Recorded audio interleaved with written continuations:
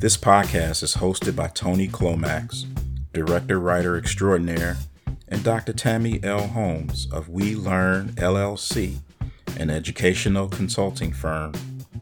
The purpose is to talk to a litany of professionals in various fields to learn how they do it and why they do it, while getting their take on a wide range of topics. We cover politics, health and wellness, education, entertainment, social justice, current events, and more. So thanks for coming by. Grab a drink, take a seat, and enjoy the ride. And welcome to What's the Sauce? That's right, ladies and gentlemen, we have an official name, What's the Sauce? I am Tony Clomax, writer, director extraordinaire, and my co-host is Dr. Tammy L. Holmes. Say hello, Tammy. Hello, everyone. It's good to be back. We do have a name, and we are excited to be here and to be back once again. And why What's the Sauce? We like sauce. I like sauce. Who doesn't like sauce? Sauce. It's saucy. Sauce. I mean, who doesn't like sauce? I love sauce. I mean, sauce makes everything just hot and sauce, and it makes it better. I mean, you can take a good thing and make it great. So does that mean we're going to get into everybody's business? Not necessarily get into everybody's business, but we probably will make it lively and maybe spice things up on occasion, or bring some flavor, if you will, or maybe take something that could be a little bland and make it a little bit more lively. I don't know. Or maybe we'll just add a little bit of blend, or maybe we'll just brighten things up a little bit. I don't know. It just seems like it just gives a little bit of flavor. Okay, well, you guys heard it. What's the Sauce is our official name. It's awesome. Awesome sauce. Awesome sauce. Yes. What's awesome sauce? Sauce. Oh, awesome. Oh, okay. I thought she was trying to change the name of the show on me right here. But yes, so we have official name, but this is our second episode. And a lot has happened since our first episode.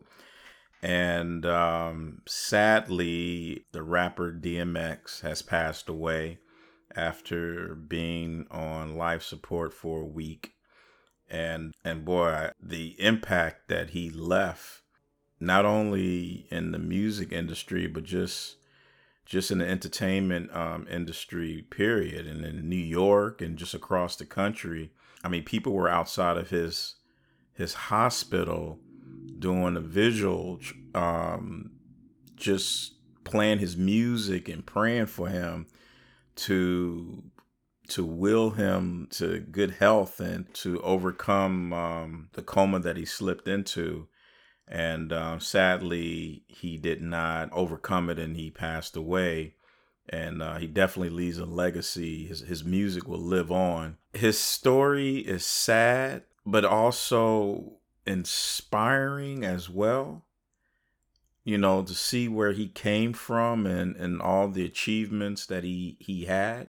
His story, sadly, isn't unique. To hear so many people who've gone through the foster care system and to not feel loved by their parents, to feel rejected. Roxanne Shanti, on her show, on her radio show, Rock the Bells station, she talked about when she spoke to DMX, and, they both came through the foster care system, and the things that children go through, the impact that it leaves on you. Not being able to sleep and having the traumatic fears and not trusting people. And I know that she said that because of her experience going through that system is the very reason why she never drank and smoked and did drugs. because she was just like, I'm not going to numb myself. I'm not going to go there, because if I find that this is going to silence the noise, then I will be addicted to it. And that's why she doesn't drink or smoke to this day. But she does have trouble sleeping. And so to hear that story, and then of course, we talked about it before, where DMX was tricked into smoking crack, a joint that was laced with crack. At the age of 14, it silenced a lot of his demons. And it's something that he struggled with from the age of 14 to 50. Imagine that, 36 years. So it's a sad story, but I saw that he was on podcast, and it's eerie, because this was just 2 months ago. He said, if I die today, I'm happy because I've lived a fulfilled life. And boom, 2 months later, he passes away.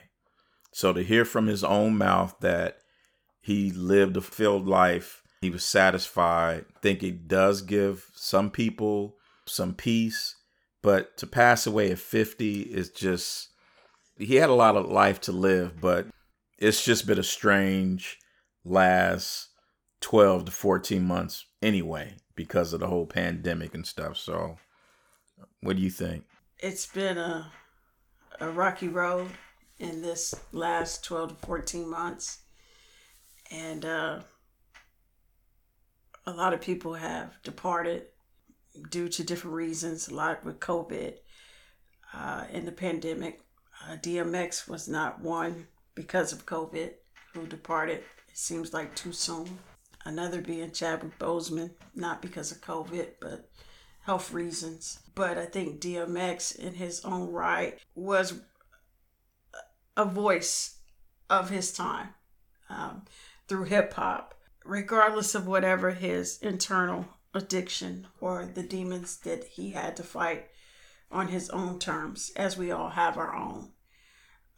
One thing about him is that he fought them in his privacy, but he also did not hide behind them in his private and his public life.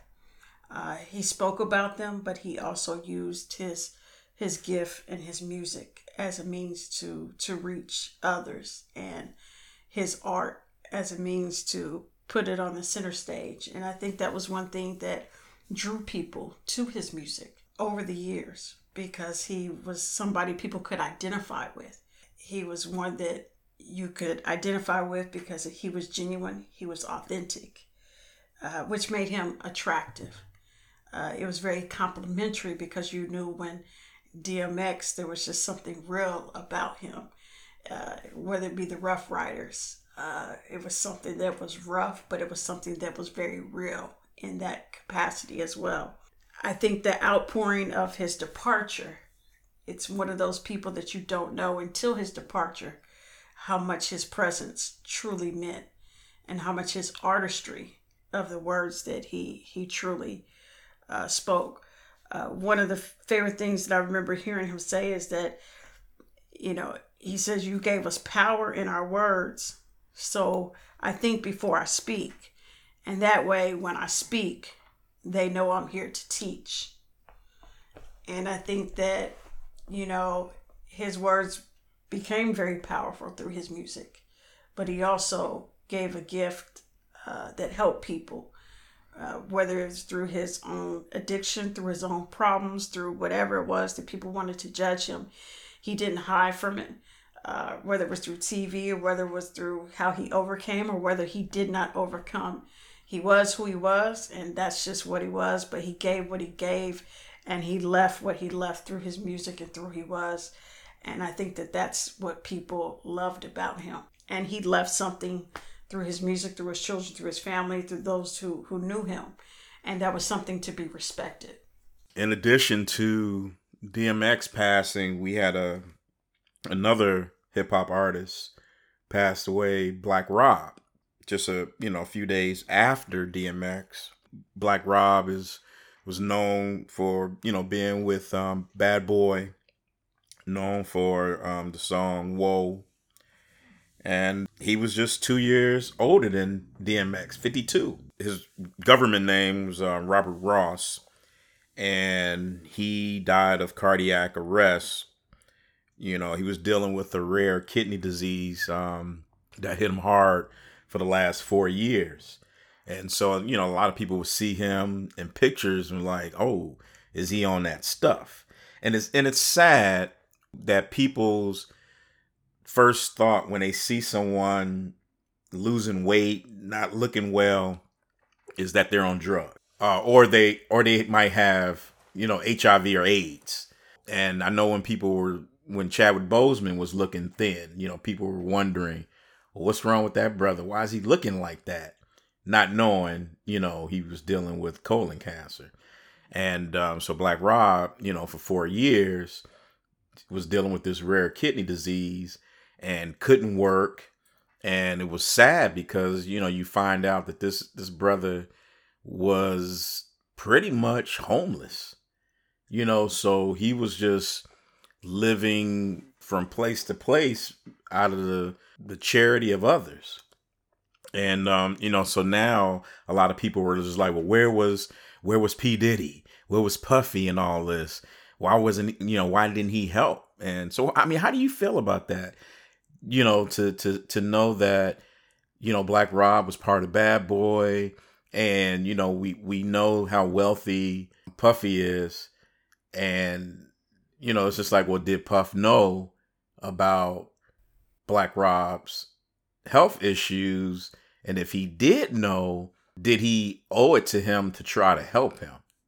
That's an interesting. I'm glad that you brought that up, because that goes into another major issue into communities when we look at health disparities and a larger picture of how groups of people, communities, and individuals collectively deal with health issues. You talked about how people will assume if you lose weight or there's something wrong, or that's could be losing weight, but also when you can gain weight, it could be a health issue due to medication on the flip side. But a lot of times when people are going through health issues that are very personal, very sensitive, and it could be very serious conditions. You talked about with Black Rob and kidney disease or renal failure, or which can lead to congestive heart failure or cardiac arrest complications. A lot of times people are very private when it comes to those very sensitive conditions. Especially in African American communities, and especially in African American male populations. It's a very sensitive subject. People do not like to share that it seems to be that there's something wrong with me. It's very personal. It's very private. A lot of times people will not reach out or let others know outside of their immediate personal family. And sometimes they won't even let their personal family know what's happening with them within their own personal family members, because they don't want them to worry or for them to know that perhaps they're not as strong as they need to be. There are so many different layers. So to say, did Puffy know, or P. Diddy, or he was to help, he probably did not even know. We take these things that people hold very near and dear to the heart. Just recently, I've been challenged with some health issues in the last several years. And when things get very serious, sometimes there could be a fear within your own self that you don't even know how to deal with personally. You're challenged within yourselves to how to process, which can make a strain emotionally and within your own mental health. So for you to even factor to deal with it from a personal sense, you're not necessarily going out and broadcasting to the community or to the world that there's something wrong with you when you can't even deal with it. And even times when people who love and care about you, telling them they feel like if they can't fix it, then it puts your burden upon them, and there's nothing that they can really do about it. So it's almost like we keep it, as they would say, close to the vest. and you keep it close and tucked away, and it becomes this personal piece. And many times people don't talk about it until they become triumphant or successful or victorious in some type of story that they can tell that they pulled through or came out of, or there's some type of smiling, I made it out somehow story that I can tell you how I came over, versus telling you that I didn't make it. I wasn't strong enough. I didn't have this story to tell, or somehow I didn't make it through, or and it could be a financial sense, or a lack of health insurance or benefits, to even think about, how am I going to pay for this? How am I going to cover? Am I in the midst of having the medication or the financial responsibility, or can I get disability? Can I have the benefits? There are a combination of different things that go on. What are my benefits? Do I even have what I need to have the best coverage to provide for the surgeries or the plans or the long term that I might need in order to successfully have the proper care that I might need down the road? There's so many different areas when it comes to this thing of health. And when we're thinking about those challenges, we're also dealing with mental health in addition to. And so many times people will take those major health challenges and they will keep it to themselves. And they will not share. And they will not tell.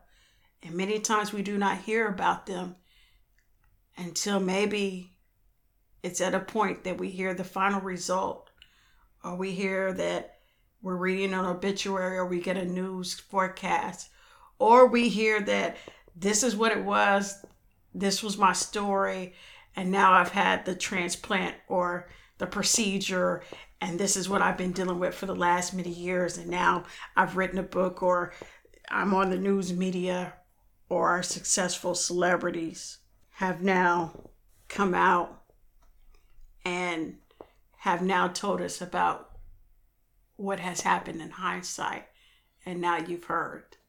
I understand the desire to keep it private. And then another side of me say, well, as a black man, you could literally save some lives. Yes. By speaking out about this. And I get it. I get the the desire. Okay, if we go back to Chadwick Boseman, he could have said, okay, you know what? I'm fighting colon cancer. I'm going to speak out and be the spokesperson of this disease and try to encourage as many black men to go get screened, get tested. But now he runs the risk of not working, people being afraid to cast him in movies. And that brother worked all the way up until he passed. Yes. Okay. So I understand why mom is the word for him. And then in the case of someone like Black Rob, let's say you're not in a position where you're an actor, you still need to be employed like that. Like let's say, and the thing about Black Rob is he had like 4 strokes. He had diabetes, so he had a lot of ailments going on. And so do you want to be this charity case? So there's a certain level of pride and dignity. I want to maintain that, but I would like to try to help as many people as I can, but at what cost? And that pride and that dignity, especially being a black man, has some value, and it's like, do I want to compromise and give that up? Like, this is the only thing that I have left. Do I want to give that up to be the sacrificial lamb? And I get it. I get why certain people don't want to be the spokesperson, because you run the risk of being treated differently. Let's say you do have diabetes and you're out there dating. You run the risk of a man or a woman saying, I don't know if I want to date somebody that has diabetes because, well, what if something happens and now I have to take care of them? Maybe I'll steer clear of that person. Tony, that's a great point. I don't think that you run the risk. I think that it's going to happen. Mm. It's not a run the risk. When you put yourself out there in that public sphere, I mean, if you look at social media, real easily, when you put yourself out there in a commentary, if you go down the rabbit hole, you're not going to please everybody. Mm-hmm. I mean, you're gonna have those that support and those that are going to judge, hate, have the rudest, most irrational comments whatsoever. So when you put yourself out there, it's going to be that. And you have to live that in the public sphere once you become that transparent person with whatever that is. But you also have to be comfortable enough within yourself that if you decide to be that spokesperson, if you decide to put yourself out there, that you also are putting yourself out there to be that spokesperson, but you've also made some decisions for yourself that this is what I'm about, this is who I plan to be, but you've also decided that this is something I'm going to stand for, and I've also decided this is what I'm going to live for. And you have to understand in the health capacity that not everybody is ready to live that life and stand for that. And they might be still battling those conditions and what that lifestyle might need to be. Mm. There's a lot of different, and we don't know for sure what that is. Right. And so those who decide to be spokespersons have accepted, have adapted, and have decided, this is my lifestyle. This is what I'm about. And this is how I'm going to live.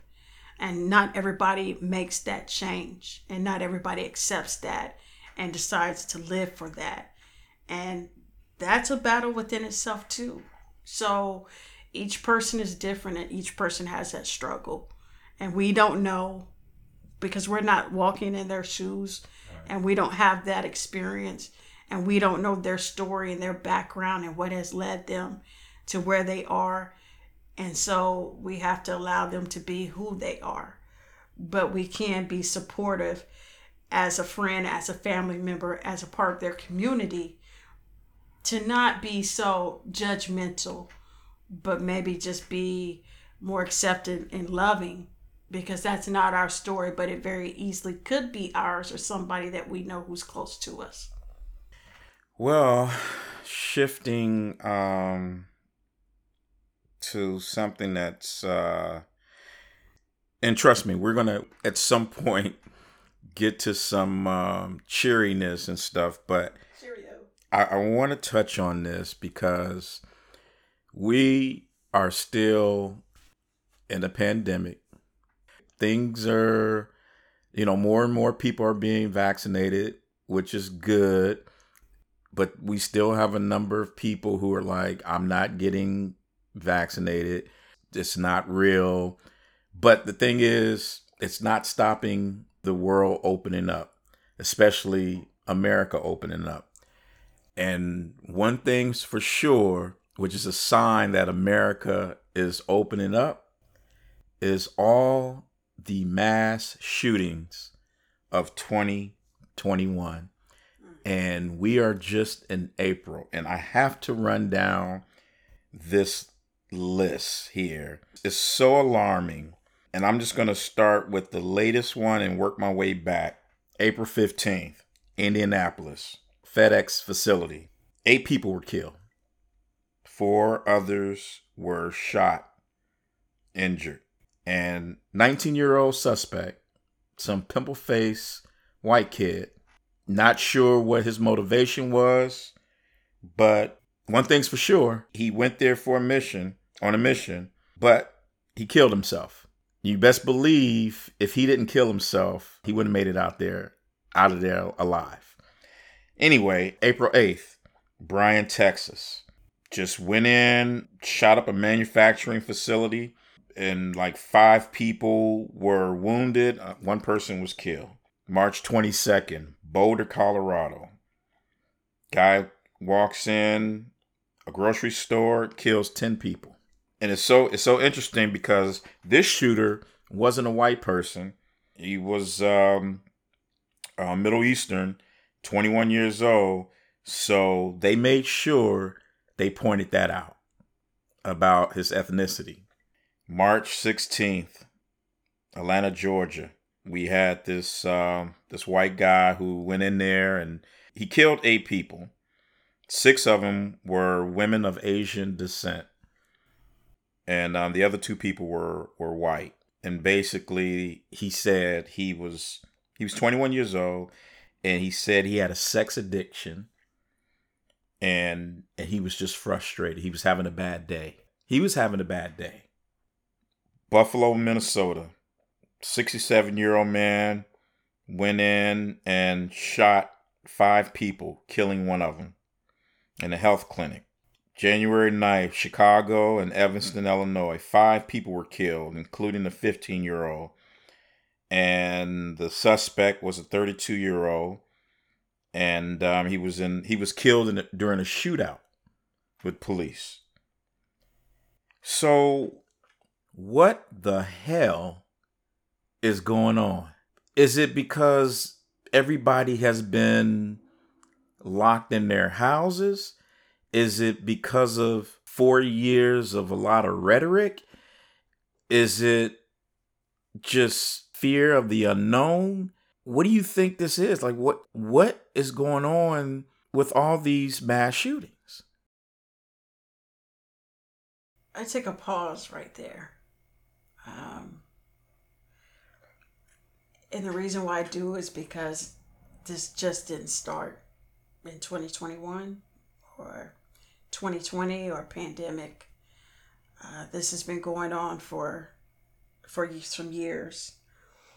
I guess I take a pause because it takes me back to a time period for several years back. I think we all remember back in, was it 1999? What was the first shooting? Oh, Columbine. Mm-hmm. It seems like that seemed to be a very pivotal time that it takes, at least to me, takes me back. And then my memory fast forwards to Virginia Tech, mm-hmm. Which was, I think it was 2007, 2006, 2007. Right. Which was a mass shooting that seemed to hit the map. And mm-hmm. that was very traumatic. And it seems like from there, things snowballed. Sandy Hook. And the reason why I say it snowballed, because right after Virginia Tech, which I believe was 2007, I was at a university mm-hmm. at 2008 at Northern Illinois University. And we had a shooting at our university. Mm. And it was not even 6-8 months after Virginia Tech. And being involved in that on the day of the shooting, Valentine's Day, my world shifted when it came to mass shootings. Mm. It's not, you never are quite the same, because you think when it can't happen to you or it's not supposed to happen at your place, mm-hmm. and it comes close to home, that's when you become a candidate of where it can happen. And after that, I never looked at mass shootings the same, because you just quite have an experience when you get caught in the chaos of a situation. Mm-hmm. To be close enough to the place. I'm not going to go into details, but to be close enough to be right in the middle of it. Not in the room, but in the next building. Right in the middle of an environment of students. I lost a student that day. I lost a couple students who were shot, former students that day. To have to go through counseling requirement, the university was shut down. To be in the middle of the chaos of students, the pandemonium, you don't quite understand it. And that was quite before shootings were as popular as they are today. And so it always kind of takes me back to that moment or to that year on Valentine's Day, out of all the days in the world. I had a student who I was walking into that building, and a student kept me out because they wanted to have a conference. And she was an angel in disguise. I never saw her after that day. But nevertheless, after that, I began to have a different effect of mass shootings. And I'll never forget that Jesse Jackson came to our university that night. And all he kept saying is, because nobody could say anything, is God is not dead. That's all he said. God is not dead. What can you say to a community who's lost? And the shooter shot himself once again, who happened to be a former student who had some mental health issues. But moving forward, the mass shootings seem to continue, but you wonder why it continues to happen. I remember not too long ago, I think it was 2017, there was a mass shooting in Las Vegas on the Strip. Yeah. The one that comes to mind. I remember being in Orlando for the mass shooting that was at the nightclub. I remember being there in the city, not far by, when that happened. And then I was in the Las Vegas. I happened to be in Hawaii. And I remember for my birthday, and I met an Australian family who we went on a adventure swimming with the dolphins. I'll never forget, it was my birthday. And I met this family, and they were there, and they had just came from Las Vegas. They were on vacation. And after talking with this family, they were at the Strip where the shooting took place and cut their vacation short and flew to Hawaii immediately because they were involved in that particular shooting. And I asked them about the shooting, and being from Australia, they were a bit trauma. They had 2 kids, and being on vacation, coming from another continent, a bit trauma, trying to just get away. And I said, how would you act if this happened back in Australia where you're from? How would you cope with some type of thing like this? The Las Vegas shooting, 60 people were killed. Over 400 people were shot. Over nearly 1,000 people were injured on that particular shooting at the Mandalay Bay Hotel. The shooter actually shot himself. And I'll never forget what the woman told me. It was her husband and 2 kids. We were driving in the van that day. She said, "This would never happen in Australia." And I looked at her and I said, "What?"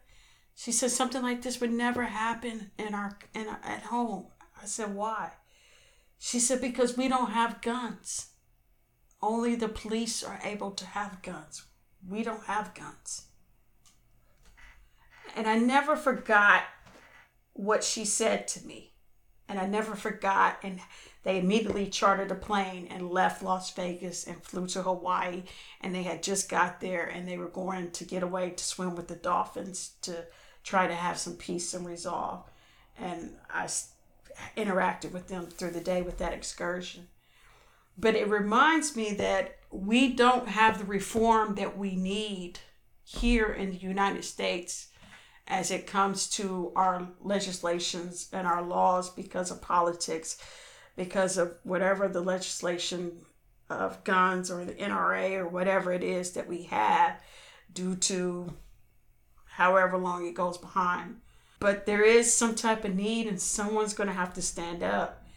And just like I heard with police brutality, the laws are probably not going to change until the white kids begin to get shot, or maybe the laws are not going to change until people start shooting up the White House or the Capitol building, which actually, things became a little sensitive.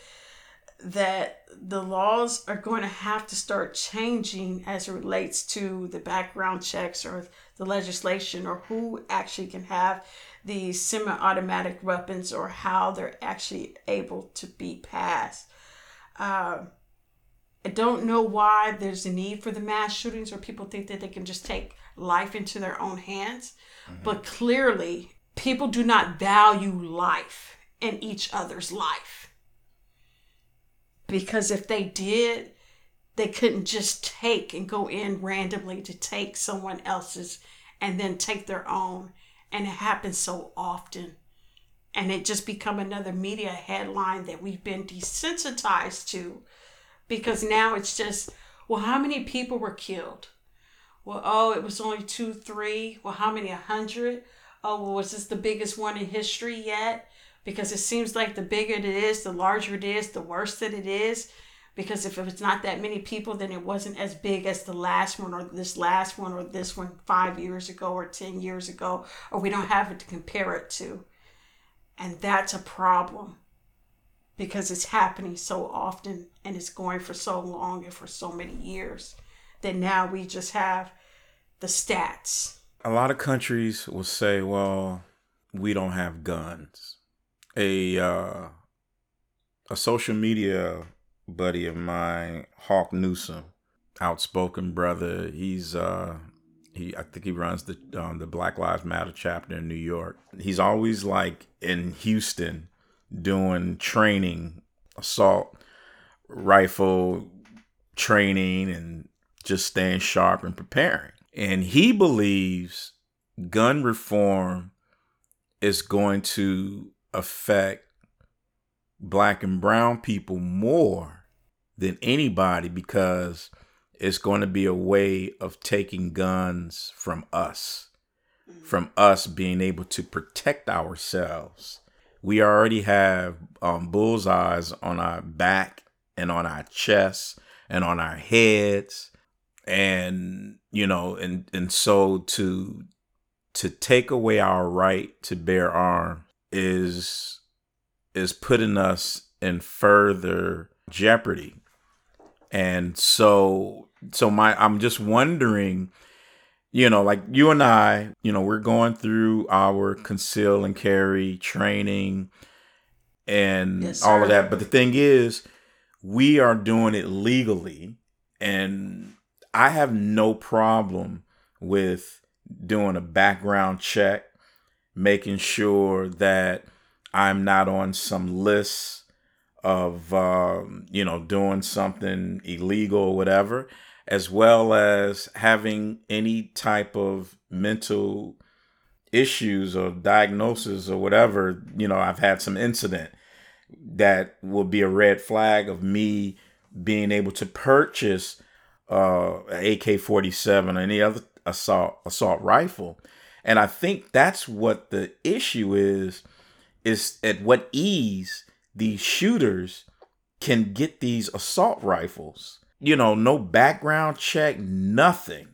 Depending upon what state you're in, depends upon what type of requirements that you have to have.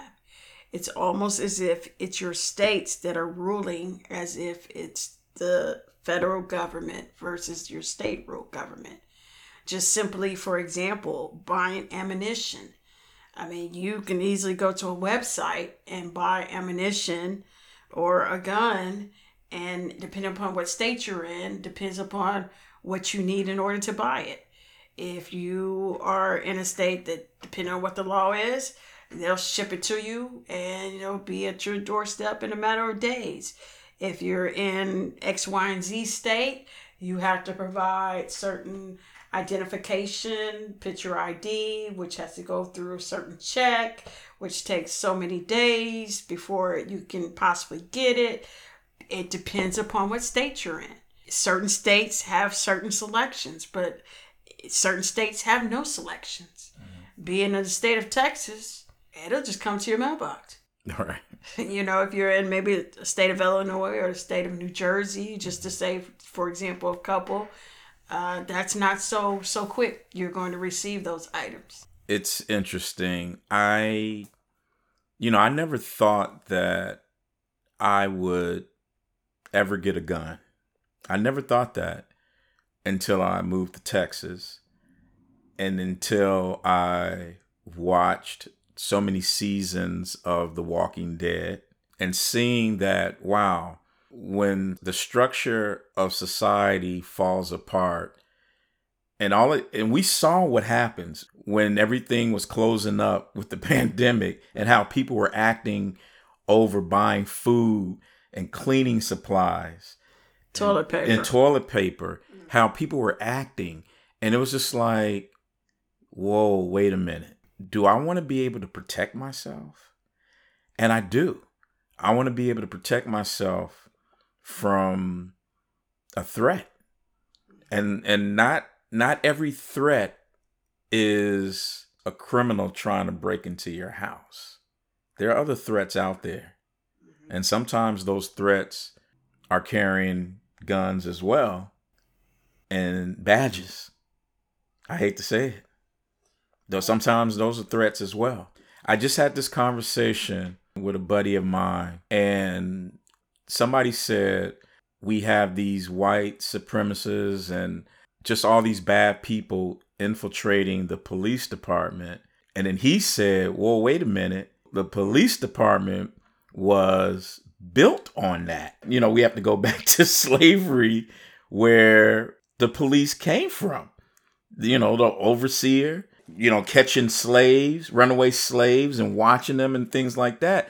So the whole idea of policing was based on a racist ideology, a construct, or whatever you want to call it. It wasn't built on people being equal.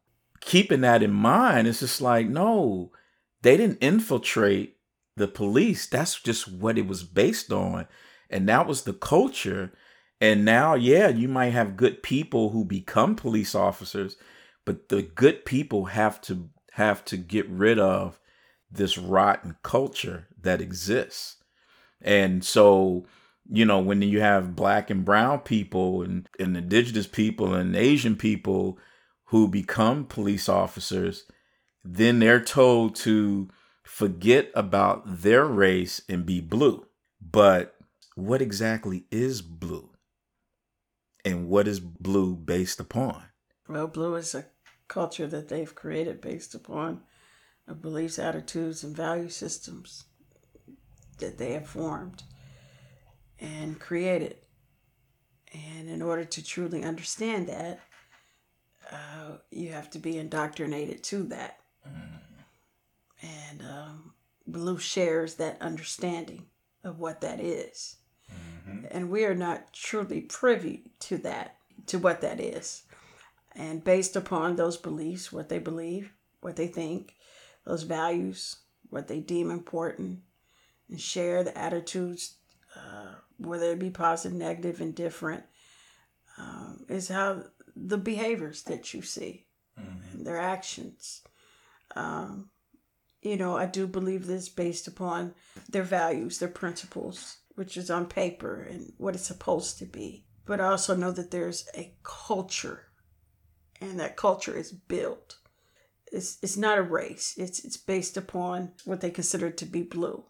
And somewhere along the line, you know, it's kind of like in this country where they say green is above all. And with them, it's blue above all. I think it's just one of those things, you have to be in it. You could be born into it. It could be a legacy thing, or you are part of it and it becomes a part of who you are. It does not mean that you have to abide by the behaviors that are not necessarily intrinsically what it's supposed to be. But, you know, sometimes you have to go along to get along too. And you have to play if you want to go up. And unfortunately, that's part of the policing. Because I think policing is just not for the public, but there's policing within the police. I think we have seen some examples. Right now, we live in a very virtual reality. We live in a very video reality. I don't want to move too far into it. I do want to go back to say that I'm not against guns. I want to make that very clear. It wasn't until I moved to Texas that I even began to even handled a gun or even shot a gun or even went to a gun range. I think that's a part of the culture in Texas. Everything grows big. It's Texas. It's a part of my surroundings in Texas. It doesn't mean I have to, but here in Texas, that's a good part of it. And people here, yes, they do conceal and carry, but a lot of people don't conceal and they don't necessarily license, but they do have guns. I was taught that very early when I got here. You come on our property, you might get shot. And we don't necessarily have a license, but this is our property. I learned very quickly, but that's a part of the culture, as we were just talking about the police. Part of the culture. I'm in the culture. I want to know the culture. I want to know the rules to the culture. It doesn't mean necessarily that I have to act, but I definitely want to know where I am, and I definitely want to know who I'm with. But I think that part of that licensing in that reform could affect brown and black people more so than other groups of races. Yes, I do believe that. One thing's for sure, the police department in Minnesota has said enough is enough, and we are going to change the culture. We are going to identify bad apples. And if you go about doing procedure that is against what we stand for and that will make our job difficult, we're not going to back you. And you will get fired because we don't want you to be part of this organization. We don't want you to represent us. And this was on full display during the Derek Chauvin case, which today he was found guilty of all 3 charges. He faces 40 years in prison for second-degree murder, 25 years for third-degree murder, and up to 10 years for second-degree manslaughter. And during that trial, you had the police chief, you had training officers, you had EMTs, you had dispatch callers, you had all these different people saying, no, what I see is wrong. And they did not hold back. They weren't covering up, protecting blue. They basically said, no, this guy is a bad guy. This guy is a rotten apple. And this guy executed George Floyd on that street that day. And he needs to pay for what he did. And that's great. Now we'll see what he gets, how many years he gets. But it's not over because we have to, they're going to have the case for the other officers who stood by and allow it to happen. They didn't stand up. They didn't say, hey, enough is enough. Get your knee off of there. They didn't do any of that. But what's crazy is while this case is going on, you have all these other shootings of unarmed, young black men and Latinos being killed for simple traffic stops, for situations where they comply. So, people say, well, comply. Well, okay, I comply, but you kill me anyway. It's almost like black men, Latino men, people, period, are being hunted. And we are citizens of this country. We pay taxes. We work. We are fathers and uncles and sons and cousins and friends and coaches and teachers and mayors. You had the mayor share his traumatic experiences with the police growing up. And he said that it is dangerous to drive while being black in Minnesota. And that's the mayor. But it is a positive thing that we see that he did get charged and that you had all these different cops and people in positions to speak out. Do you think that's a sign of hope? I think it's a sign. I think it could be categorized as hope. I think it's a sign of breath because he couldn't breathe. And the reason why is because, like myself, so many people were holding their breath for today. And if there wasn't a conviction today, there was going to be fire, blood, chaos, and purity hell in the streets, in the cities, in every crook place, and in people's hearts. Not just in this country, but around the world. America was on the center stage today, around the world. And I'm glad that those 12 jurors understood that and only took 10 and a half hours. There wasn't much deliberation that really needed to take place. I watched the trial, probably at least, I would say 80 to 85% of the trial. But I think today was where people could actually take a breath and not have to hold it today. Because the civil case was won for the family of 27 million. But we saw Breonna Taylor's family win the civil case. But it doesn't necessarily mean the criminal case is to be won. And even when a criminal case and a civil case are won, it doesn't necessarily mean that a sentencing is going to be what it's supposed to be, as we saw in Laquan McDonald's case in Chicago, who was shot 16 times, the 16 shots.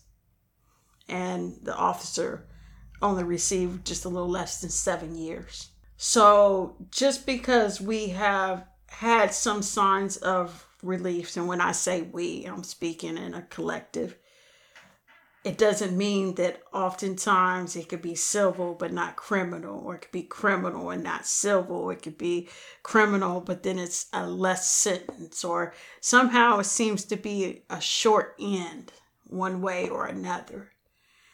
But it appears that today, with this particular case, and then this case of Derek Chauvin, that it seems to be one that all the boxes get marked. It appears to be that this is going to be that case.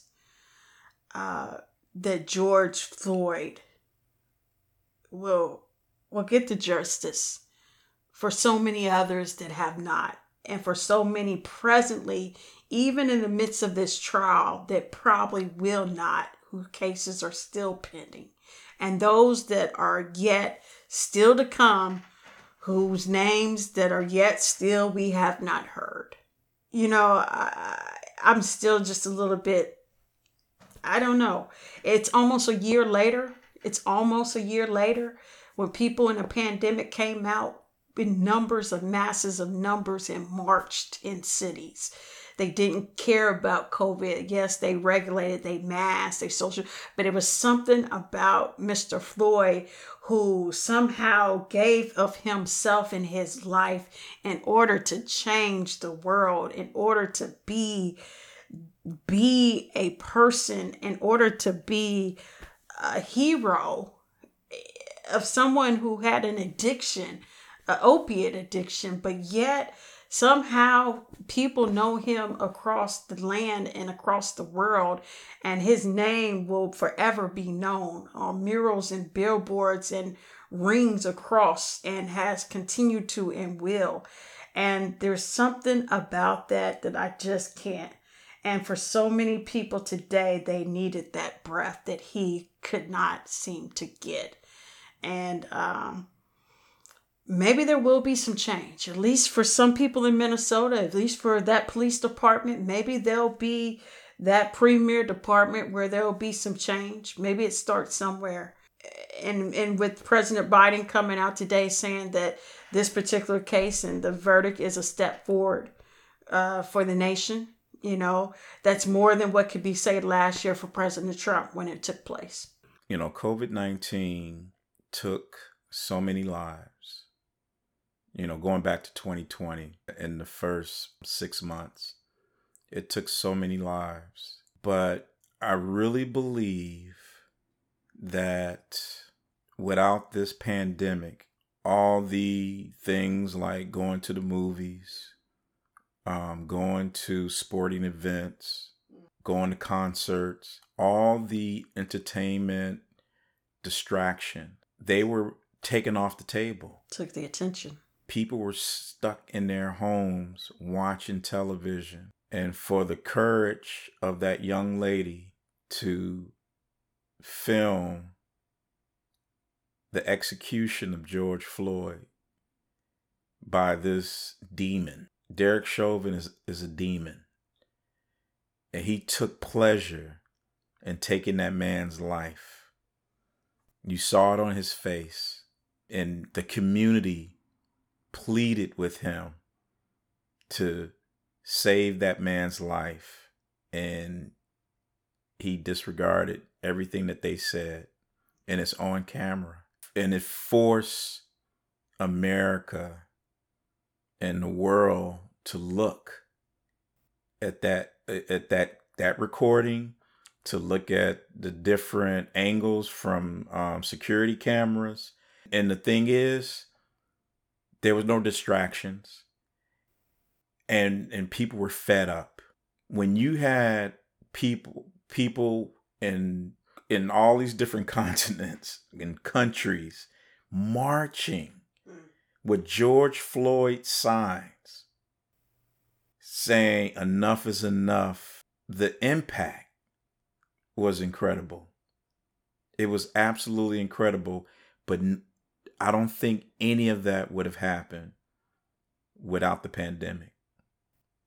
I don't think any of it would have happened without the back-to-back of Breonna Taylor. What's the young man? Ahmaud Arbery. Yeah.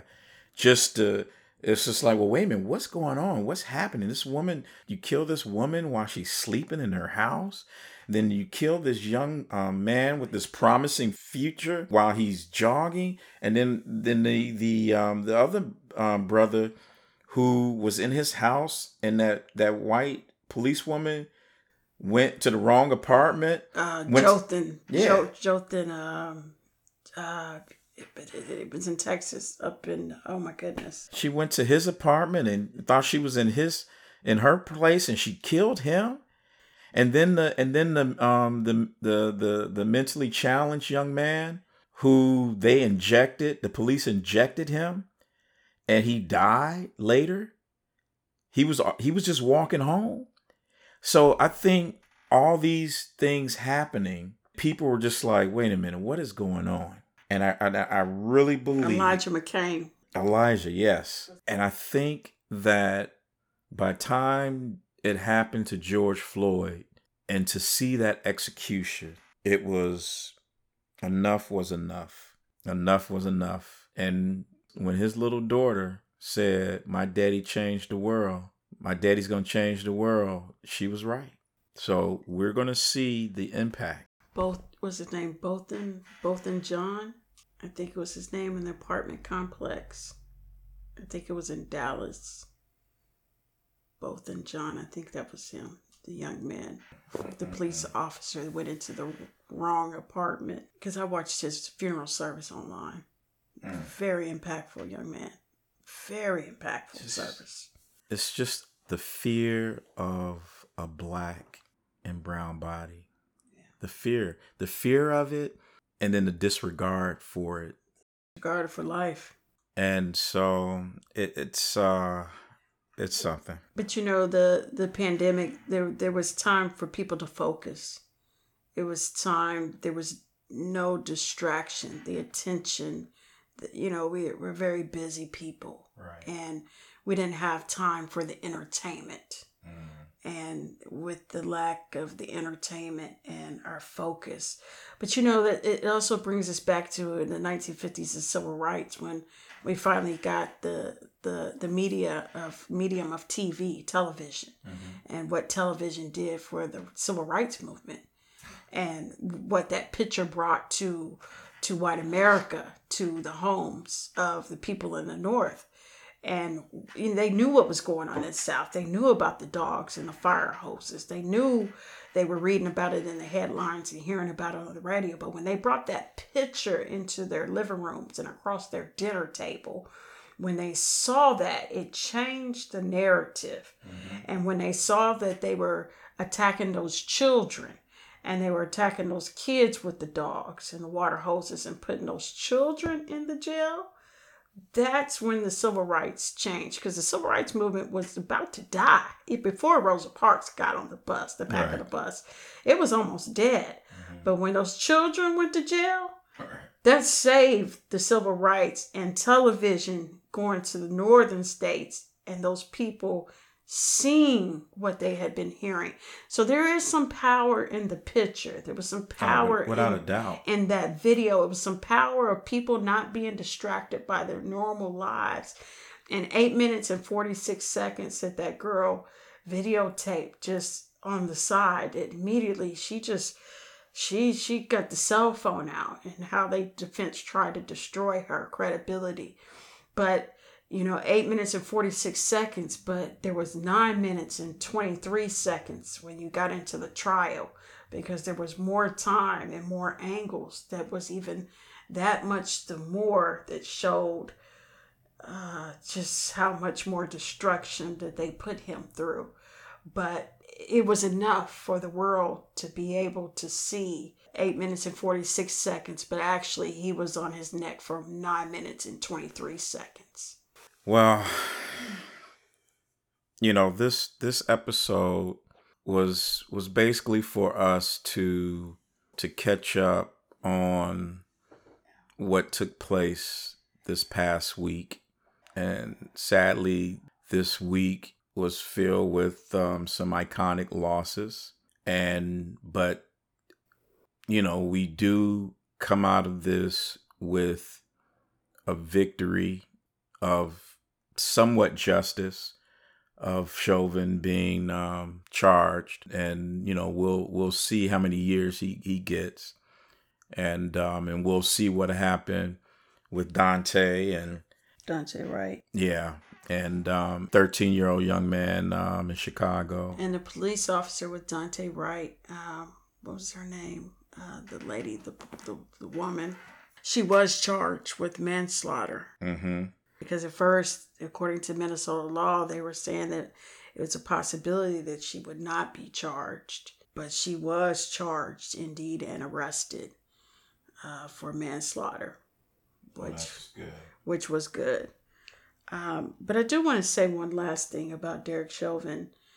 Not just him being convicted today as an individual, but what he represented, not just for the bad apples in the police, but who he represents as far as his ideas, the fact that this wasn't his first time out with having violations against him. Right. He had over 20, nearly 30 previous violations in his records that had been filed against him for treatment that clearly nothing had taken place.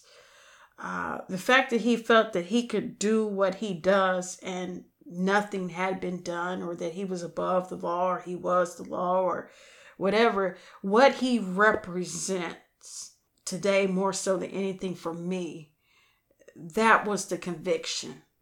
And for him and for anybody else who like him, whether it be police or anybody else in any type of industry, or whether or not you're sitting at home in your living room.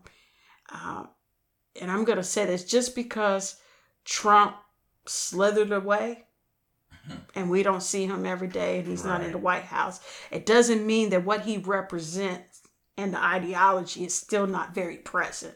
And for that to be convicted, that representation, for me, that ideology and mindset was convicted today. Right. And I'm glad, and I hope those that were sitting in their homes that believed and supported and donated were convicted right along with him. Oh, he had his supporters. Oh, yeah, he did, because when they didn't give bail, and those that support, they were convicted right along with. And that, for me, was just not him as one, but everybody behind that right along with the support, because there are many And there are a lot. And it wouldn't be surprised if there are hundreds and hundreds of thousands that are right there behind him in an invisible sense. They might be quiet, but trust me, they're there. And they represent that same mentality, concept. And today, for me, and I'm in closing, that they too were convicted and they too know that this change has to come. I hope so. Representation is a must. Yeah. It's going to be interesting to see how all of this plays out. And sadly, we're at the crossroads, and there are a lot of people who feel like their hold on the country, their hold on a particular way of life is being threatened. And they're going to fight for this tooth and nail. And by any means necessary, they're going to fight. And the question is, are we going to fight back? I don't think it's a matter of we're going to fight back. We've been fighting from the beginning of time. We never stopped fighting. I guess it's how we're going to fight. Are we going to fight fire with fire?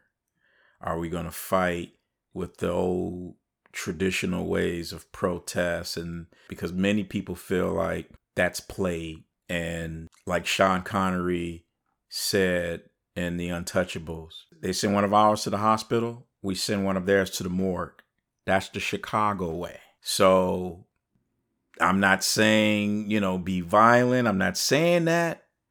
But people are tired of having their heads cracked, lives taken, rights infringed upon. People are tired. And you're seeing a different vibe in the streets. That's all I'm going to say. I think this goes back to, and I think this comes back to, Tony, you're a film buff and a filmmaker. And I'm going to take the most current bit that this is the week of the Oscars, Academy Awards, with Judas and the Black Messiah. They were rooting for heavily. With Chairman Fred Hampton, Black Panthers, movie about the Black Panthers, Judas and the Black Messiah, when he says, I am a revolutionary. And I think this comes back to that same concept of thought. It's time to be that revolutionary spirit. I think that's what you're seeing rising up in this particular generation. It's okay to protest and it's okay to march. But I think you're seeing a generation right now that has that revolutionary spirit of action. I think you're seeing a resurgence of that in this particular. We okay to march and protest and to be nonviolent, but we need some action. We need to see that revolutionary, maybe I'm not taking one of yours, but I'm sure enough going to let you know that I'm here and I'm right in front of you and I'm not backing down. And I think you're seeing that type of spirit re-manifest, if you will. I think it's the same spirit that you've seen with Brother Malcolm X, that he preached in the 1960s. And there's nothing wrong with it. It's the same thing we saw with King, but I think there's a balance that you need, and it's necessary. We're not playing checkers. This is a game of chess, and you need that strategy. And with that being said, with Judas and the Black Messiah, Chairman Fred, and I'm from the Illinois chapter, or from Illinois, I would say, I am a revolutionary. All right. I don't think I can top that. Well, you're from Chicago. Oh, yeah, I'm from Chicago. And, my grandmother was part of the Nation of Islam, but she also was a spy for the Black Panther Party. She was the help. She cleaned houses, but she always had her own business. And so she had stopped cleaning houses and she had her own business. But because she had that background, she went back into cleaning houses for specific people to spy on them. So that's what she did. She did that out in California, and she did that in Chicago. So yeah, she lived a very, very interesting life, to say the least. I'm not officially a Black Panther, but in the spirit of the Oscars, I am supporting Judas and the Black Messiah this week for all 6 nominations. Yeah, I'm supporting them as well. Charles King and Shaka. well, Shaka is the director. Right, and Ryan Coogler. Ryan Coogler is one of the producers. One of the producers. Right, yeah. right. And then the twin brothers wrote it. They wrote the script. Yeah. Oh, I didn't know that. Yeah, I forgot their name. They're comedians. They dropped out of law school and then became comedians, but they wrote the script years ago. No, I didn't know that. Yeah, they're God, what are their names? But I know a lot of people involved in that particular movie. Most of them got their start through Sundance Film Festival. Mm-hmm. Kenneth and Keith Lucas, twin brothers. Brothers. Brothers. Yeah. Okay. So hey, we're going to before we wrap this up, share with us 3 shows that are in your rotation right now that you're watching, that you're streaming. Oh, that I'm streaming? Yeah. Oh, I'm not really streaming much. I'm streaming Snowfall every Wednesday right now. Okay, so Snowfall. On This has been FX. great. That's been a great season. On FX, if you're not there, you need to know. I think this is season 3, 4. Season 4. Season 4. If you're not, catch up. I'm streaming. Second season just started. Godfather of Harlem. Mm-hmm. Just started this week. Season 2, episode 1. And I'm catching up with Queen Sugar on the OWN channel. Okay. Season 5, Ava DuVernay. Season 5 just started, I think, 2 months ago. I just caught up with season 5. I think they've just been renewed for season 6. Mm-hmm. So if you're not really onto that, I haven't yet started Them. I completed on Them. Amazon Prime. It's in the rotation. I've heard mixed reviews. I haven't had time quite. I need a couple days. It's on the list. It was very interesting. It's very relevant to what's going on today, even though it's a period piece that goes back to the 50s. But it's definitely relevant, filled with a lot of trauma. It's supposed to be a horror series. All I can say is it's interesting, it's entertaining, came up short in certain areas for me, but I do recommend people watch it. Yeah. Another show that I'm streaming right now is Falcon and the Winter Soldier, and they're dealing with race as well. Yeah, they're dealing with race. I'm streaming For All Mankind on Apple TV. This is season 2. It's an alternate reality, the space race. It's a great show. It's really intense. And I recommend if you like anything dealing with the space race and going to the moon and anything dealing with that, this is the show for you. What else? I just started watching the new series, The Irregulars. Okay. That's how is that? Surprisingly, it's interesting. It's a twist on the Sherlock Holmes and Dr. Watson story, but it's focused on these street kids that are, so far, they're doing some investigative work for Dr. Watson. But I also started watching this other show that is also British show that reimagines, it's back in the 19th century, and it's all about different people with special powers. And I just watched the first episode and I'm just like, oh, okay. So they got women in the show kicking butt.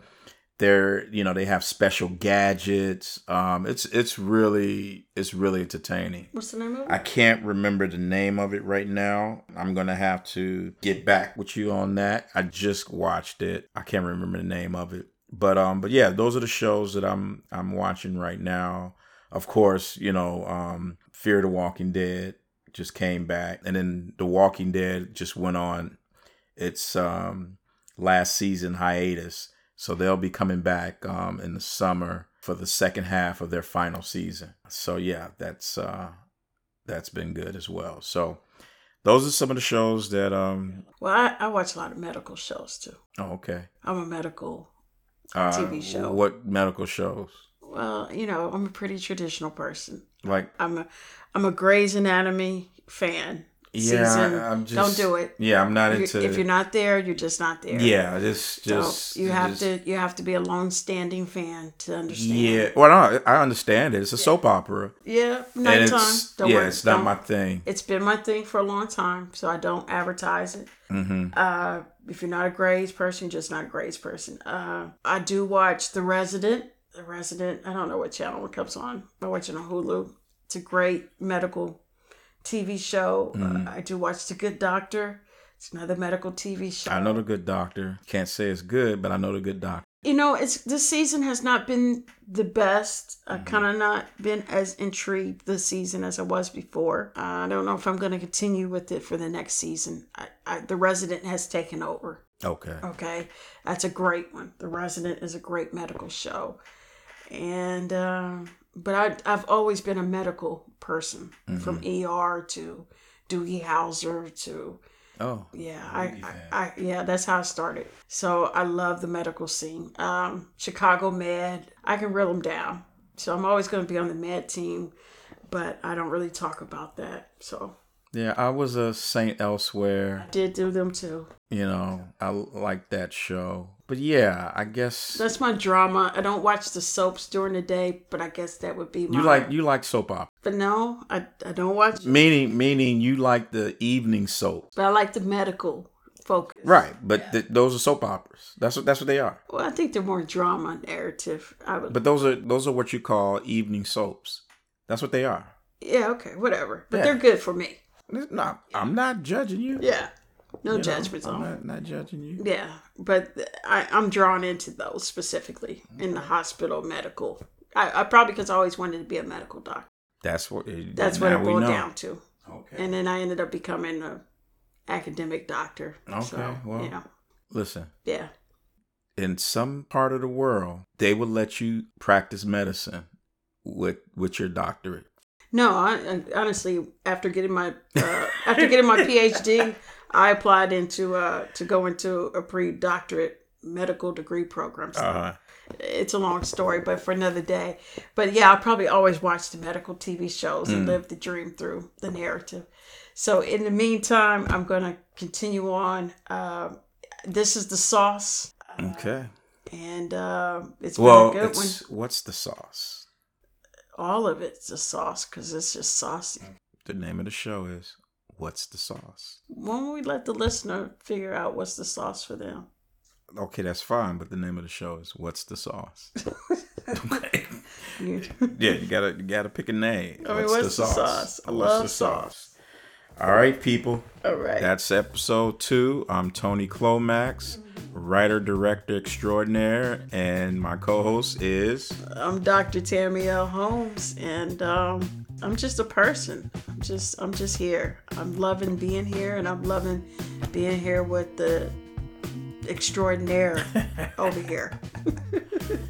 You heard it from Dr. Tammy L. Holmes. All right. We are out. Yes, we are.